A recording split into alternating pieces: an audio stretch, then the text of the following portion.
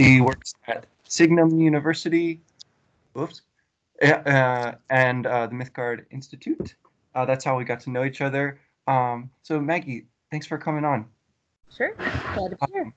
Can you talk a little bit about your work with Signum so far, how you kind of discovered that fascinating world, and what you're trying to do with it? Sure. I'm a recent add-on to Signum and a late discoverer of Signum and Mythgard. So I'm originally from the US, but I live in Wales in the United Kingdom, and I studied abroad here when I was 20 and just loved it. So I came back to do a master's in Arthurian literature, so studying King Arthur in North Wales. It's pretty great. I was mostly comparing medieval texts to modern texts. I was super influenced by Mary Stuart and Susan Cooper when I was growing up. Mary Stuart wrote The Crystal Cave. It's the Arthurian story, but from Merlin's point of view. And it's fantastic if you're an Arthurian folk that likes the historic side of things, because it's very much a Roman Britain. And Merlin has some magical powers, but he's much more the wizard in the hill as opposed to the magical guy with stars and moons on his cap, you know? Susan Cooper is my homegirl. I read those books, The Dark is Rising sequence, when I was 8. It's a series of 5 books. I'm already getting off topic. Sorry, Wesley. It's a series of 5 books. They're written like 1968 to 1975 or so, and she wrote the first one for a newspaper competition, but then just found that the characters were sticking with her, and she kept writing, and then discovered that she had this inherent mythical core running underneath the story of Arthuriana. So one of our main characters, spoiler alert, ends up being Merlin. One of the characters is a legitimate son of Arthur, moved out of time, and it's all this like battle between light and dark and good and evil, pre Harry Potter type stuff. And 2 of them take place in Wales. So I read those books when I was 8 and was just obsessed.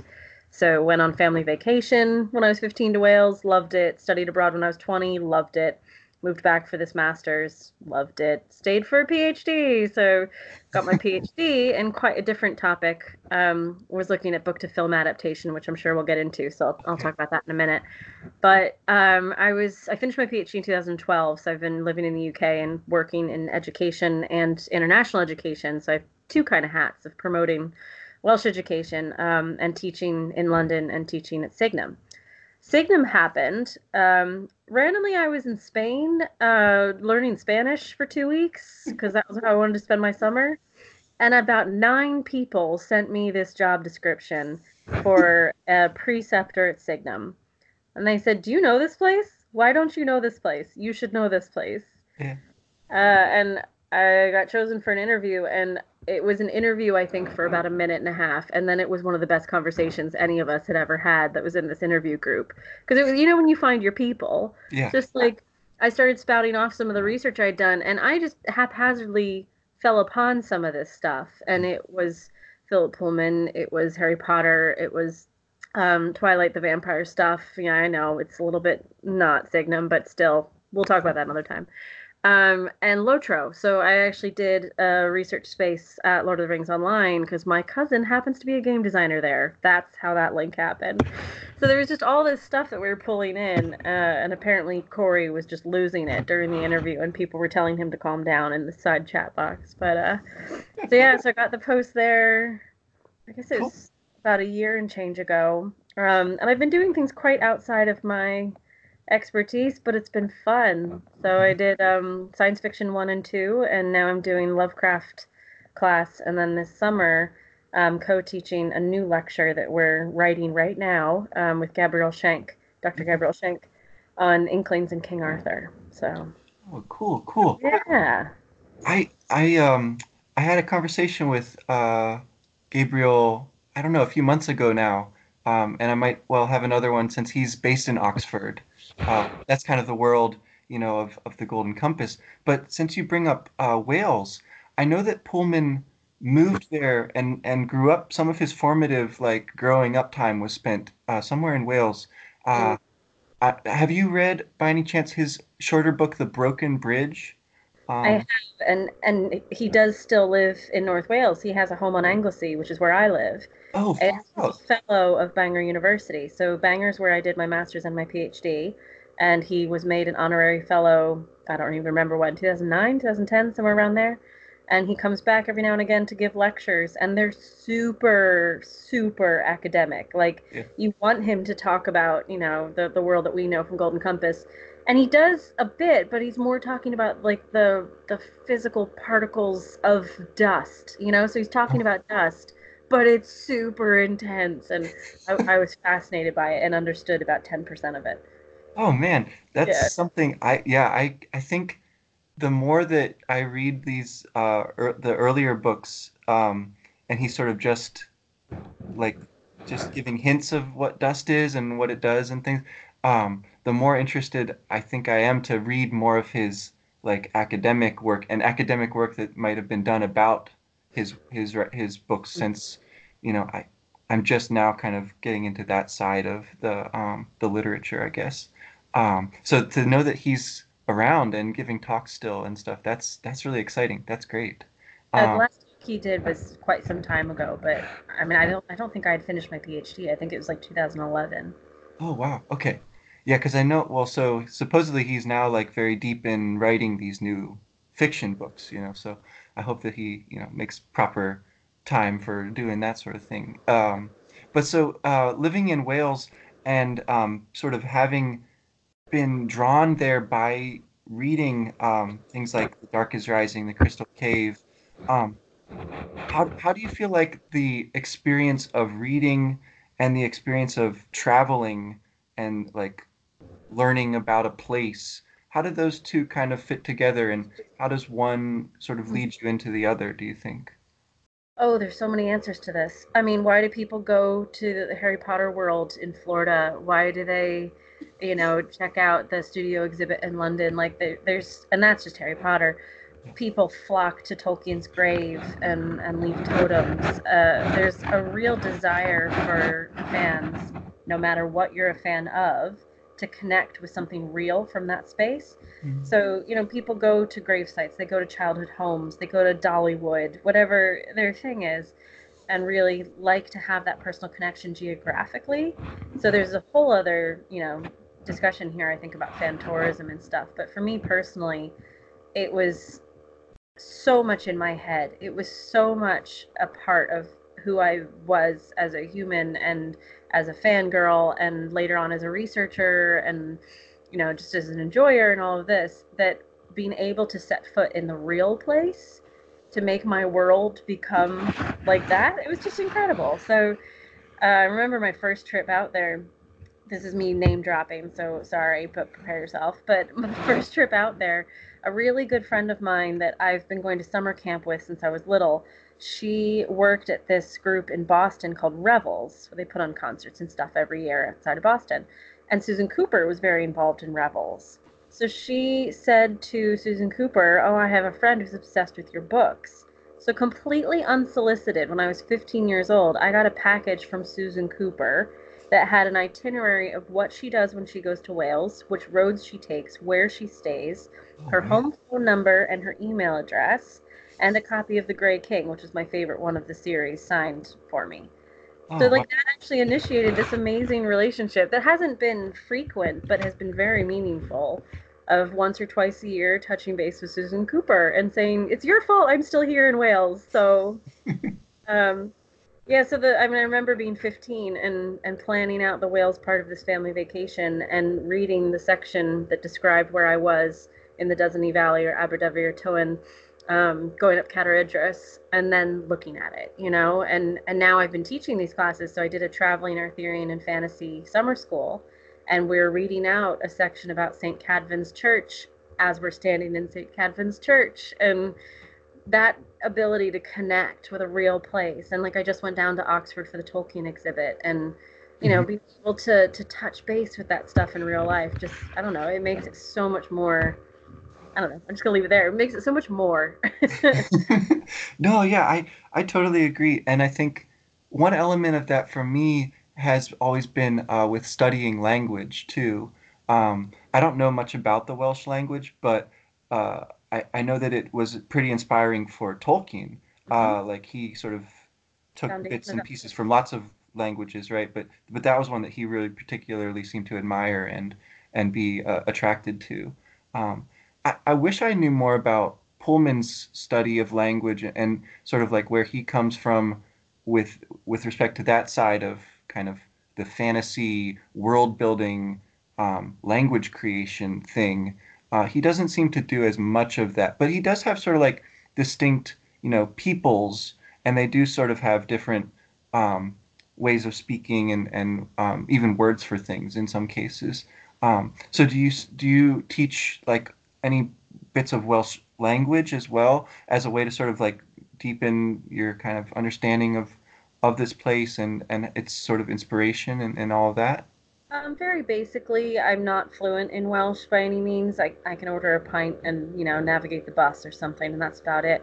But the pronunciation, I think, is sometimes half the battle, and there is a full page and a half in The Dark is Rising that describes pronouncing Welsh town names. So again, as a 15-year-old, that's how I taught myself Welsh, and then I ended up hanging flashcards all over my house, which my parents hated, of Welsh words. Now it's more in context. I really want to be sure the students and people who come to travel with me and learn with me are respectful of the culture they're in. I have such a true love for Wales now that there's that element of it, but also being able to pronounce things around you without making a fool out of yourself is a real win when you're visiting a foreign country. So yeah, I definitely teach certain phrases, the hellos and the what time is it and the weather and whatnot. But the words that are from Welsh mythology, the Mabinogion and whatnot, that's woven throughout all of the literature I've been mentioning. You want to make sure you're able to pronounce that stuff, and it's quite fun. It's a very different sounding language. It's a Celtic language, so Uh, it doesn't sound like the Romance. It's a little bit more like the hacking and gacking of Gaelic. cool. I've heard that Gaelic is super hard to learn.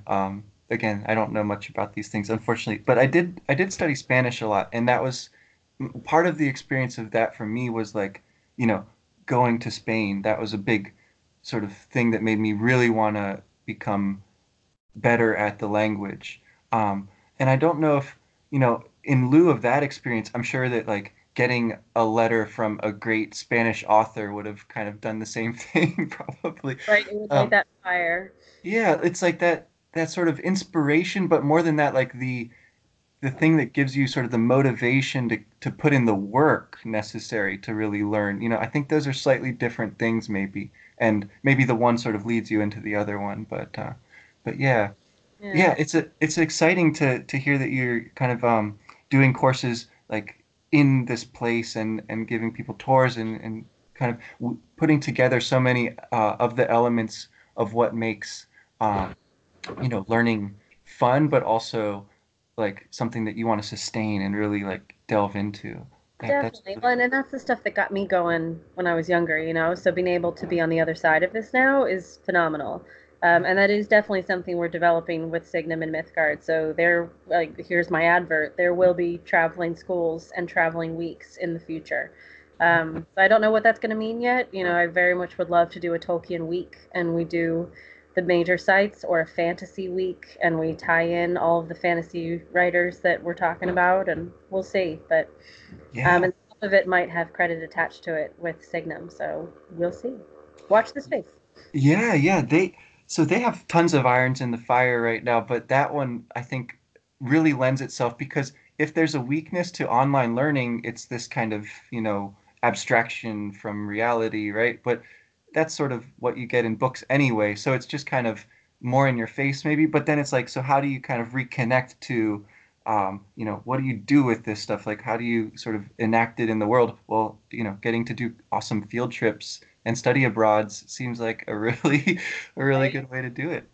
That's cool. I'm glad to hear that. I was talking to Gabriel Schenk about that a little bit actually. Like, maybe we should do a kind of, exploration of the Oxford of Lyra and Will, and like where are all these places. And I'm sure that there are tours like that out there already. So yeah. Yeah, and I mean, of course there are, but I like the fact that this would be a tour. You'd see the sites you'd want to see, but we would have it in such a literary context that you It wouldn't just be the 5 second Hollywood tour. It'd be no, open your book. Let's read this section. Let's talk about where it came from. Look at that wall. And Yeah.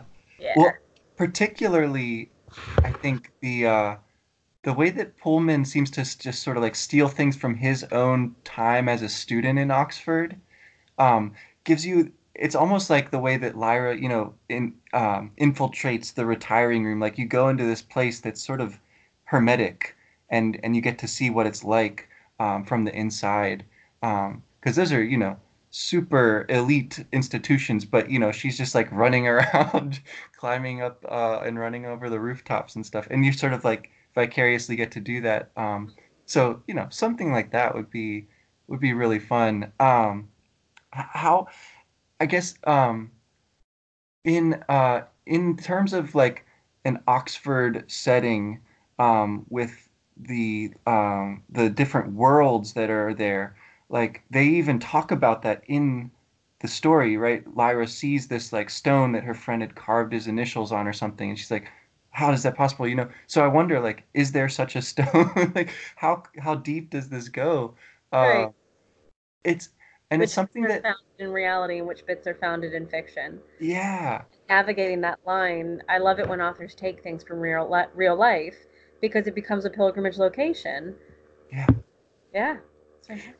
the, um, it's something that Pullman, he seems to push a lot harder with that. Like Tolkien, creates a completely separate world, Middle Earth, although it's maybe like in the past of this world in some vague sense, right? Um, Lewis, of course, has like a parallel reality where time flows differently and stuff like that. But Pullman seems to really insist, like, Will's world is our world. That's the real, like, primary world, and it is, in some way interacting with all these other, parallel universes and stuff. Like, I wonder if that's maybe part of the the problem, I guess, that some people have with Pullman. Like he doesn't fit neatly into a genre of like high fantasy. He seems to want to promote himself as a realist author, but that's not terribly convincing for most people either. Like it seems like he kind of creates this problem for himself though by the way that he sort of structures his literary world. I don't know. He's a tricky nut to crack, I guess. That's Is why all I'm it's so trying to say. intriguing and why it appeals to so many audiences. Like when I'm lecturing about the film adaptation, which I'm sure we're about to talk about, when I'm lecturing about that, and you start to get a feel from the room of who has experience with this, what are you familiar with? I totally just lost my train of thought. Nope, gone. Oh, No, tell me the last thing you just said. well, just how difficult it is to kind of Categorize. Yes. categorize. Yeah. And most of them haven't read it. So being able to say to them, read it, and if you like it at all on your first attempt, go for round two. Because it's one of those that I pick up so much more every time I read it. And if you read it to children, they're going to so enjoy it because it's a wonderful adventure and it has the darkness that makes literature really interesting. But if you're a grown up and you read it with a different set of eyes, you get so much more out of it. So I love the levels that he presents, and that's a skill. I mean, that's not something you can learn. That's the ability to write for children, young adults, and have it seem totally appropriate to each of those age brackets. Yeah. Very impressive. Yeah, maybe that's one of the things that was harder about the adaptation to like when they went to, film adapt The Golden Compass. Um, it seems like it's a lot harder to translate that sense of Yeah. multiple interpretation sort of levels onto the screen where things are kind of big and in your face, so Well, and they but were they trying to pigeonhole it into a easy to sell package. So when you try to pigeonhole something that's difficult to pigeonhole, that segues us straight to the film adaptation, doesn't Yeah, it? well, so this is something you've studied, I guess, quite a bit, in kind of the larger realm of fandoms and how successful adaptations happen. and sort of what can go wrong along the way. So just in general, like I tried to I watched the Golden Compass, when it came out in theaters. I thought it was pretty good and all, but it wasn't like the book, it's sort of its own thing. Uh, Obviously it didn't really pan out. They didn't ever make the rest of the series and but now on the other hand, there is a BBC like mini series in the works, so that's promising. But can you just talk a little bit about like what you've turned up with respect to the Golden Compass film, what happened there, what they should have done differently? Yeah. This is normally an hour long unto itself, so I will distill down to the bits that I think are most interesting. So yeah, my PhD work is on, like, the title is Event Film Adaptation and Fan Management. So I look at insanely popular texts with large fan bases that are all of a similar ilk. They're all kind of young adult fantasy type lit, and the actual processes of how they get from book to film. And then I'm looking at how the filmmakers manage the fan bases in the adaptation process and how that management affects box office return. And the line I always give is, you know the answer to this. If you talk to your fans, you're going to make more money. But do filmmakers always talk to their fans? No. So the stuff I was mainly looking at is how they involve the author. If they involve the author, how do they communicate that to the fandom? Do they post updates or information on any kind of social media or fan sites? Do they work with fan site organizers to keep them in the loop or visit set or anything like that?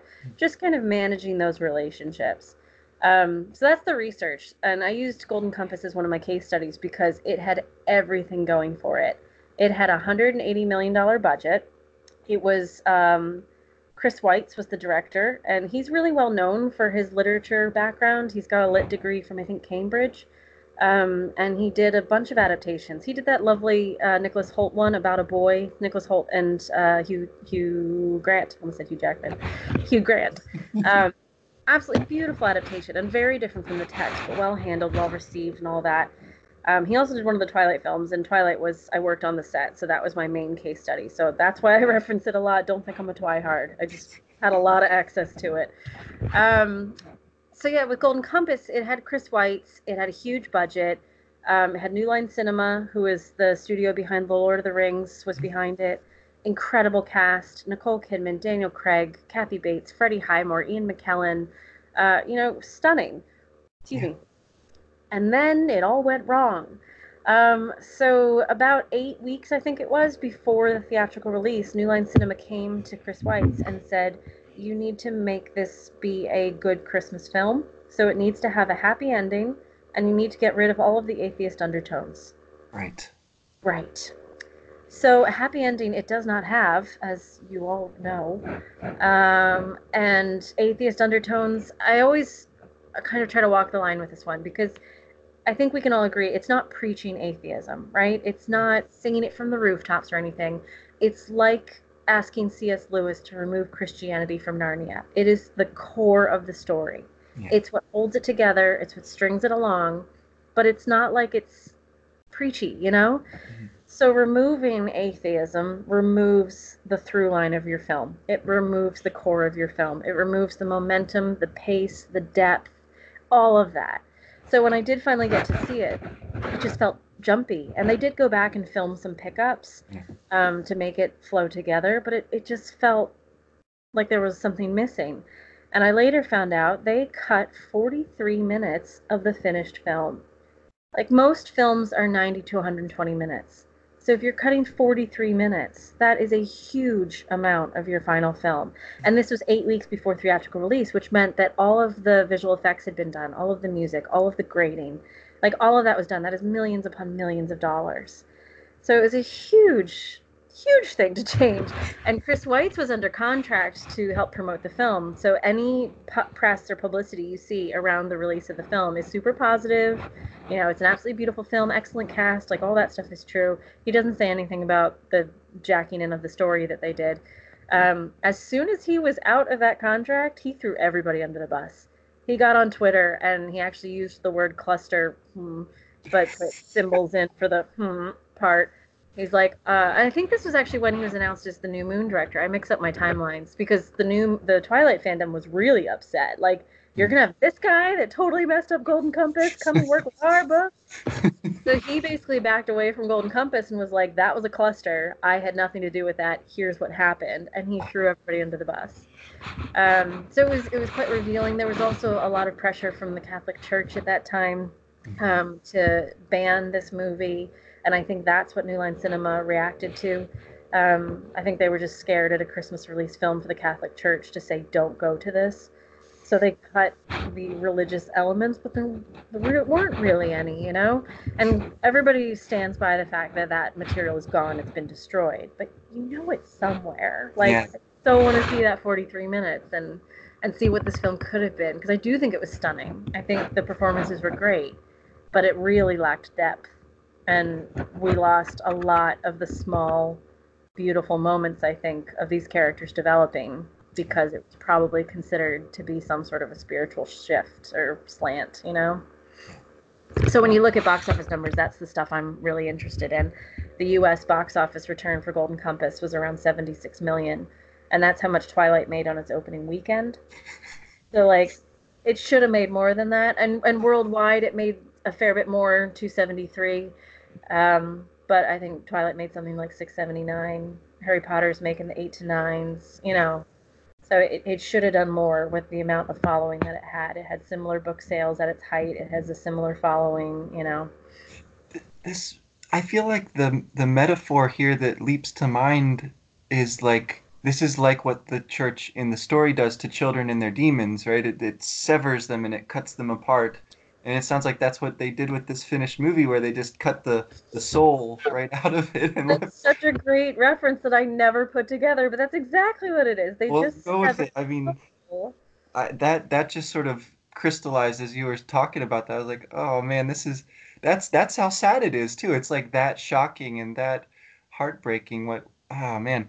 But yeah, I do hope that somewhere, and sort of doubt that it can't be the case, that somewhere out there is that, lost footage, and somebody's got it and is keeping it hidden for now. But And with the use of Pullman, they asked Philip Pullman for his input early on, and he wrote the rules. He made a videotape of people he thought should be Lyra, and tried to be quite involved. And I think he tried too hard to be involved, and it sounds like they just kind of pushed him away and said, we've got this, Pullman, which is such a shame. The other thing to keep in mind is that it was made in 2007, and like Facebook happened in 2004. The iPhone was 2006. Twitter was 2006. So this is right at the beginning of really being able to tap into your audience and react to what they say and notice what they say. Excuse me. Whereas now, if our favorite author, Phil Pullman, J.K. Rowling, whoever, said, I hate what they're doing, there'd be a boycott immediately. Like there would be storm in the castle, petitions being signed, and there wasn't the opportunity or ability or organization to do that. And this also fell, it's my last thing. There's so many things. And yeah, then this also fell into the window of when a ton of this kind of fantasy was being pushed out. yeah, After the success of Lord of the Rings, which was 2001 to 2003, and the success of the Harry Potter films, studios basically went to their vaults and said, what do we already own right. that's really similar to this that we can push out real fast and capitalize on this audience? And that's how the Susan Cooper adaptation happened, which I'm not going to talk about because I'm going to vomit on my keyboard if you make me talk about that. But that is also part of this lecture, so I'm sure I'll do that at some point for the Mythgard Miscellany or a Okay. symposium. Uh-huh. But yeah, so there are all these things coming out that were of a similar ilk, and some of them were okay, none of them were stellar, and Yeah. some were terrible.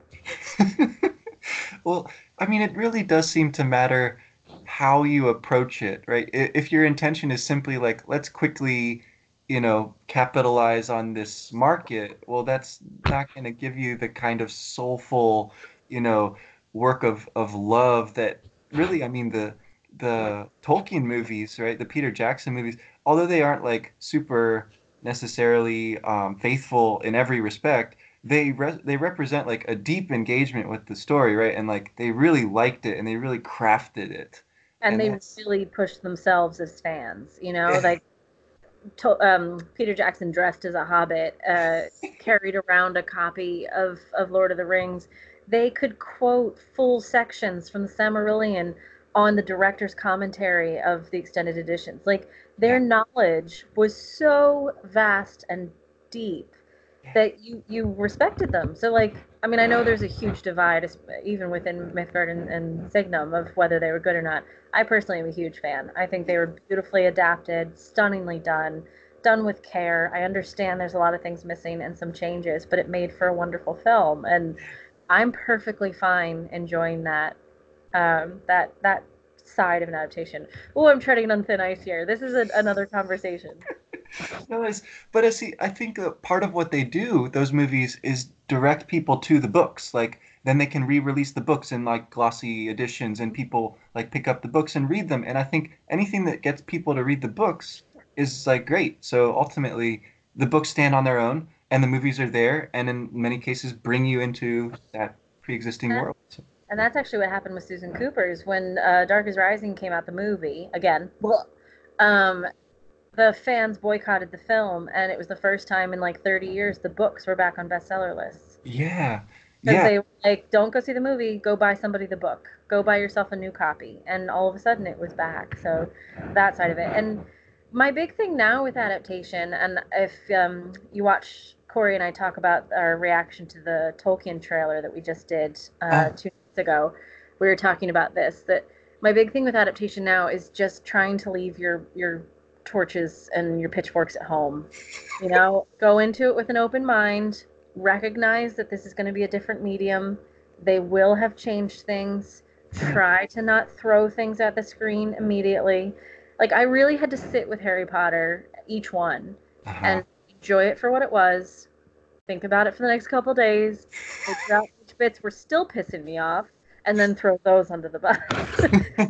So it's not like you have to love it, but you have to take a moment and just realize that the film's gonna be different. But that's also neat. You're seeing a really loved thing from a different perspective. And that's why I'm so excited for the BBC adaptation, which Yeah, we don't know a ton about yet. Um, the main thing they keep pushing is Lin-Manuel Miranda is in it, so that's fantastic. I know they've involved Pullman, and it's BBC, who has an excellent reputation for book to film adaptation and taking care of source material. So, yeah. I mean, I am all aflutter just thinking about the amount of attention that this brings back to the original series, alone, but also like the quality of this adaptation looks like it'll be really top notch. And I don't even know when it's supposed to release, but I think it's sometime this year. I'm Is looking that? it up while we're talking. I'm like, ooh, yeah, let me pull out that stuff. Yeah, yeah. Because I check in from time to time, like, is it out yet? Is it out yet? And it's always kind of vague, like, sometime 2019, maybe, who knows. But they're supposedly already filming the sequel series, so that it's ongoing. Yeah, Um, it says 2019 on IMDb Pro. okay, Doesn't have a release date. Oh, Tom Hooper is the director? That's shiny. right? And Pullman wrote the novel. Jack Thorne, also great reputation for the adaptation. Hmm. I And know it's that, very shiny. well, I know he was engaged in some way with the stage adaptation. Um, Pullman, that is, like he wrote some stuff for that. I don't know if it was like any dialogue, but just like materials to kind of go with. And the Mhm. stage adaptation, I never got to see, but I heard it was really cool. Um, I know that when he was a teacher, Pullman would also write little plays, like for his schools, and then later adapted those into some of his earlier books, Mhm. actually. Like, I think The Firework Maker's Daughter started as a play that he wrote to be performed at the school. So he's definitely like interested in adaptation, and I Mm, think would be a great asset for anyone, who was working on one to just like get his input. yeah, and hopefully, as the creator, you also recognize that this is a realm different than Yeah, your specialty realm. And it's very few writers that are capable of writing novels and scripts. You know, there's such different arts. So involving the author in terms of story, I think, is a no-brainer. You absolutely need to do that because they'll provide the depth and the background, but also the audience. You know, I mean, you're going to follow your favorite author if they say it's wonderful, but also being able to have the opportunity to change the text and be inspired by different things. And I know the Golden Compass BBC one is still filming, and I'm quite hoping to get into that, so I'll keep you posted on that. Yeah. But there's some neat stuff. I mean, Ruth Wilson is involved, James McAvoy, Anne Marie Duff. Like it's excellent as I'm scrolling through this. I mean, James McAvoy as Lord Asriel. Oh, nailed So so when if and when you get on the set, like what do you do? How do you manage to do that? And what's that like to be on the set of a big I film? don't know what this one's going to be, purely because it's a different kind of structure. So, somebody I worked with on a different film um, knows somebody. That's how this works, really. Somebody knows somebody who knows somebody. So I sent her some stuff today that she's sending on to the people there. But the nice thing about the BBC production that I've heard about is they're including an educational element as part of the production. So the production studio actually has a classroom. So they're apparently bringing students into the space to see something being filmed and then hear a talk about it, which is why I put myself forward. I'm like, please let me come talk about this. Yeah, yeah. So we'll see. The other stuff was really a lot of chance and lucky circumstance and behaving myself and being persistent but professional. So like Twilight was totally chance. A friend of a friend was second assistant director, and said, "Oh, I'm working on an adaptation. You're welcome to come to set if you want." And I had never heard of Twilight. I had never read any of the books, so I read 3 books in 3 days because the fourth book wasn't out yet, and was only invited on set for one day. But the first day I was on set, we were hiding under a tent and it was pouring sideways. And I struck up a conversation with the guy next to me, and he ended up being the executive producer. And he's like, "You want to come back tomorrow?" I'm like, "Yep, that'd be great." I ended up coming for a week. And by the second day, I was sitting next to the producers in Video Village with cans on my head, watching the production, asking them questions, taking notes. They knew exactly what I was doing. They were perfectly happy and open to share with me. It was great. So I had tons of access to that. And then I, once you get on something like that, it is a little bit easier because you can name drop. yeah. So I started working for a small Welsh production company, and the woman that runs that had a lot of links within the UK industry because she grew up in the industry. Her mom and her dad were both professionals. So she hooked me up with a few other contacts. I said I worked on Twilight doing this research. I'd be interested in working with yours. And Hmm. 9 times out of 10, they say no. But the one that said yes was Captain America. So, okay. I got to go work on that. And those are the only two really big ones I've worked on, Captain America and Twilight. So the name dropping is over. But then after that, I actually went away and worked with this production company for 9 years. And that's where I really learned my craft of script editing and story development and things like that. I mean, that seems like the way to do it, right? Like hands-on and Oh, but totally.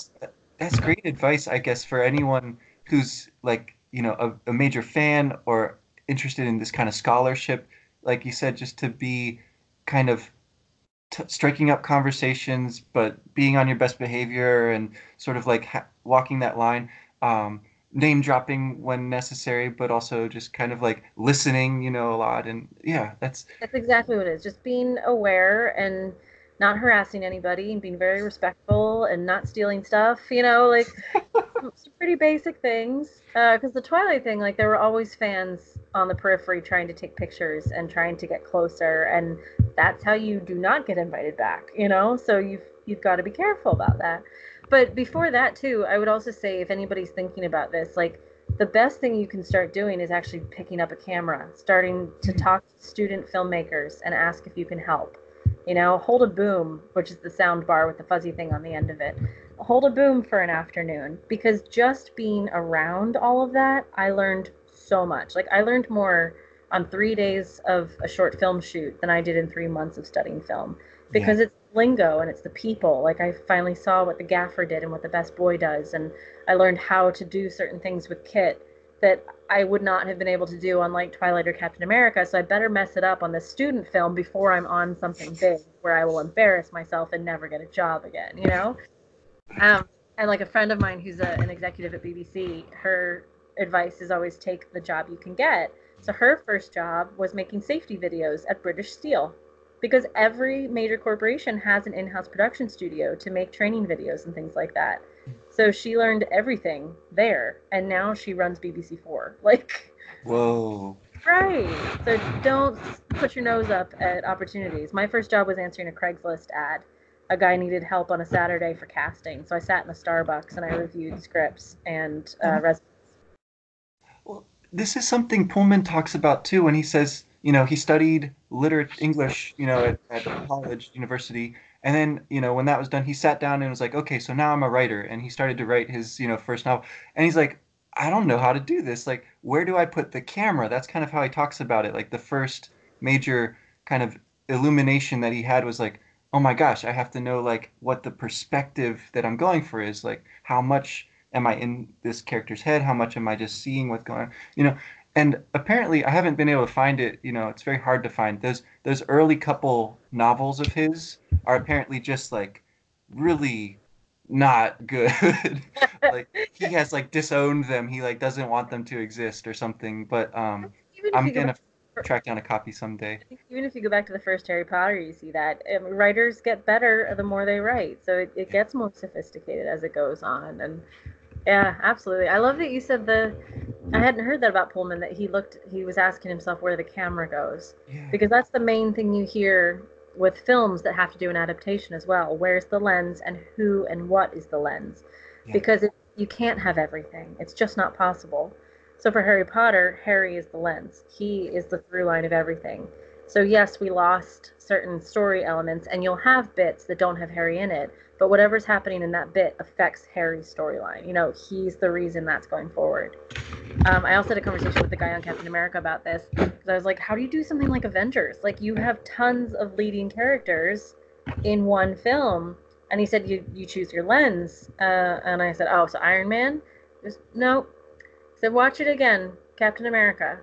huh, And when you watch it again, because Captain America's not really big, in my mind for Avengers. But right. when you watch it, he's the one driving the action forward. He's the one that makes discoveries. He's the one that pulls people together. He's the one that challenges expectations. And you're like, oh, Clever. Yeah, yeah.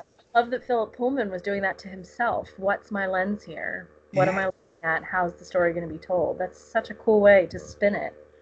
And the only other thing I know about Pullman with respect to film is that he seems to really like the old spaghetti western kind of period because he Yeah. takes the name of one of the actors to give to Lee Scoresby. Like Lee's first name, Lee, comes from I forget the actor's last name, but an actor in those films.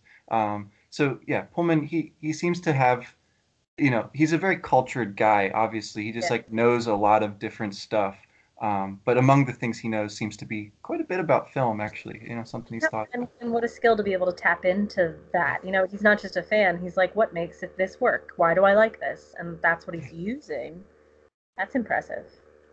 Yeah. Well, so to talk a little bit about fandoms in this era, then, like, since social media, since people have, phones at all times and they're always kind of connected, how do you kind of go about liaising successfully with a fandom if you're kind of trying to, I don't know, bring them in a limited fashion so that they feel involved or something like that? What does that look like? Yeah, I mean, again, 5 years of my life is researched on this, so I don't think I'll sum it up in 2 minutes. But and it Fair. will 100% depend on the project. It will depend on the author. If you're working with a recluse, if you're working with a 14-year-old writer, if you're working with a businessman who's changed fields, so it so much depends on the story that I think you're given about the production as well. J.K. Rowling, we've got her background as a single mother, creating this thing, the book being rejected like 27 times or whatever, and then finally picked up. That's a story into itself. So there's something you can work with there in terms of developing that into the film adaptation. Practices is what I was really looking at, and so much of it just seems like common sense. It's mostly about like communication, working with the people who are influencers, trying to be as careful and authentic as you can, but without crippling your own creative process. Because I definitely think films can be adapted that do not have to cater to their audience. You can change things to make it a better story because maybe it works differently. Like Shawshank Redemption, that's Hmm. a short story from Stephen King. That's an excellent film that's quite different from King's short story, but you have somebody who was inspired by that and turned it into a stunning piece of work based on this small thing. So yeah, just finding kind of the bits that you're going to focus in on and treating that well. Twilight was obviously my case study because I had so much access to it. And with them, man, they were smart.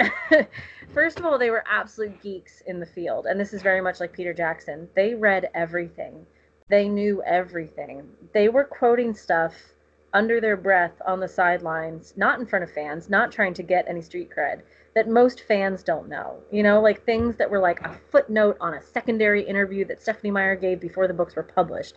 They knew. And I was so impressed by that. So like they clearly did their research. So that was the stuff off camera, but then that means when they're actually talking to fans, because the producers did invite the owners of the biggest Twilight fan sites onto set just for one day. And they invited them on to interview the cast and crew, to take pictures, you know, kind of stroke their egos, you know, making them feel very important and everything, but they could hold their own in that conversation because they knew everything.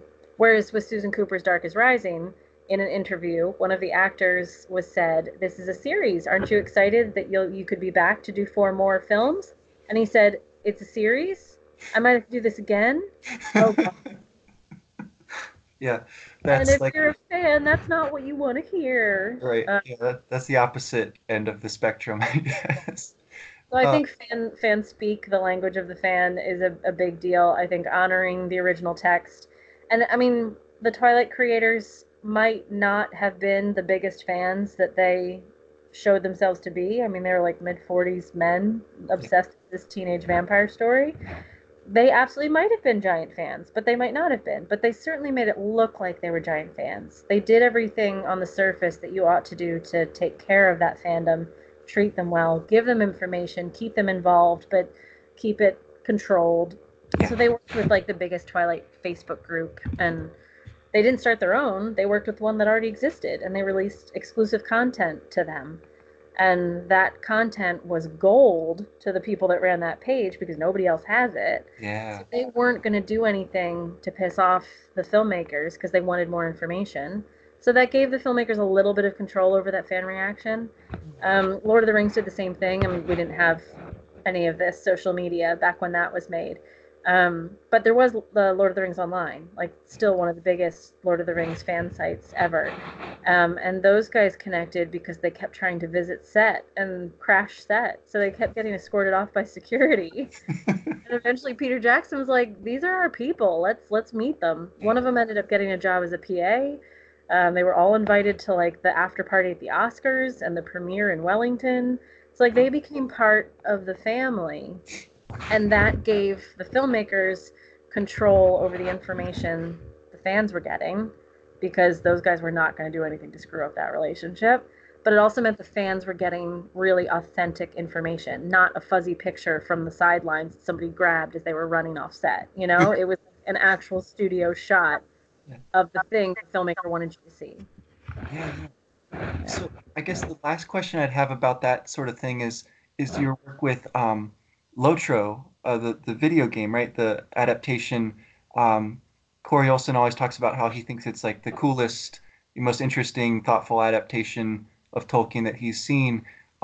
What did you get to work on with that, and what was that like? I don't know the game well at all, but Neither do I, to be perfectly honest. I was there purely as an observer to look at adaptation. So I didn't know the community around this when I had the opportunity. It was purely from the fact of this is a Tolkien book. How did you work with Tolkien's text? okay, You know, so that's where I was coming from.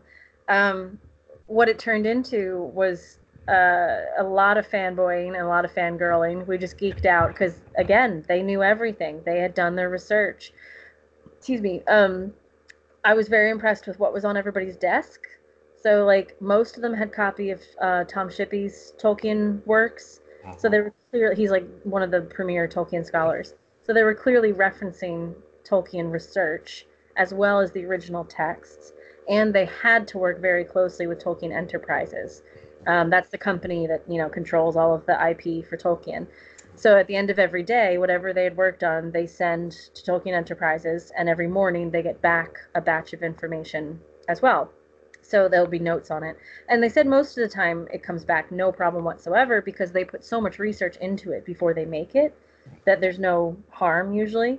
So I was like, so what has come back? And they said the only thing that's come back was chocolate was for sale in one of the shops in one of the villages, And Tolkien Enterprises said, no, chocolate doesn't exist in Middle Earth. Who knew? Um, what was the other one? Oh, the other one was a programming thing. They couldn't figure out how to get one of the characters onto a horse, so they just had to reprogram it as horse pants. So the character puts on horse pants. And that That's cracked me up. And as I said, my cousin's one of the designers, so he took me on a tour of Middle Earth, digital Middle Earth, and we went through all the places that you're going to recognize, and the soft allusions to the Peter Jackson work. They're not inspired at all, because of course not, they're not inspired by that. But if it reminds you of these things, that's not a bad thing. So we went through all of that, and then he took me to a vast corner, and there was a house down a lane, and the lane was the street that he grew up on, and the house at the end of it was the house that I spent 15 Thanksgivings at growing up as his cousin. And he Oh, put it in the game, and it looks absolutely appropriate. It fits in. But I love that he put his little signature in the story as well. So you have that passion, you have that depth of connection with the thing that they're creating from a personal level, a professional level, a literary level.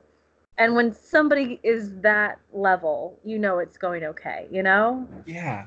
Yeah. That's really cool. That sort of brings us full circle then, like from, reading about other places, going to visit them, to you take this thing that is so, you know, part of you and you put it into the thing you're creating. Yeah, Yeah. that's lovely.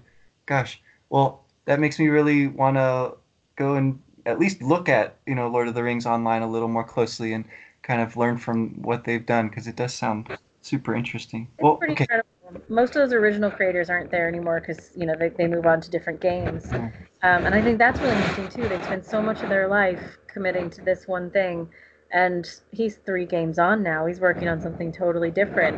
And I was like, was that hard to walk away? And he was like, well, in one respect, but I also really enjoy playing it. And when I was working on it, it was hard to enjoy playing on it because I was so critical. It's like, oh, that makes sense. Like Yeah. I can't read Twilight ever again. Like I was too much work on it.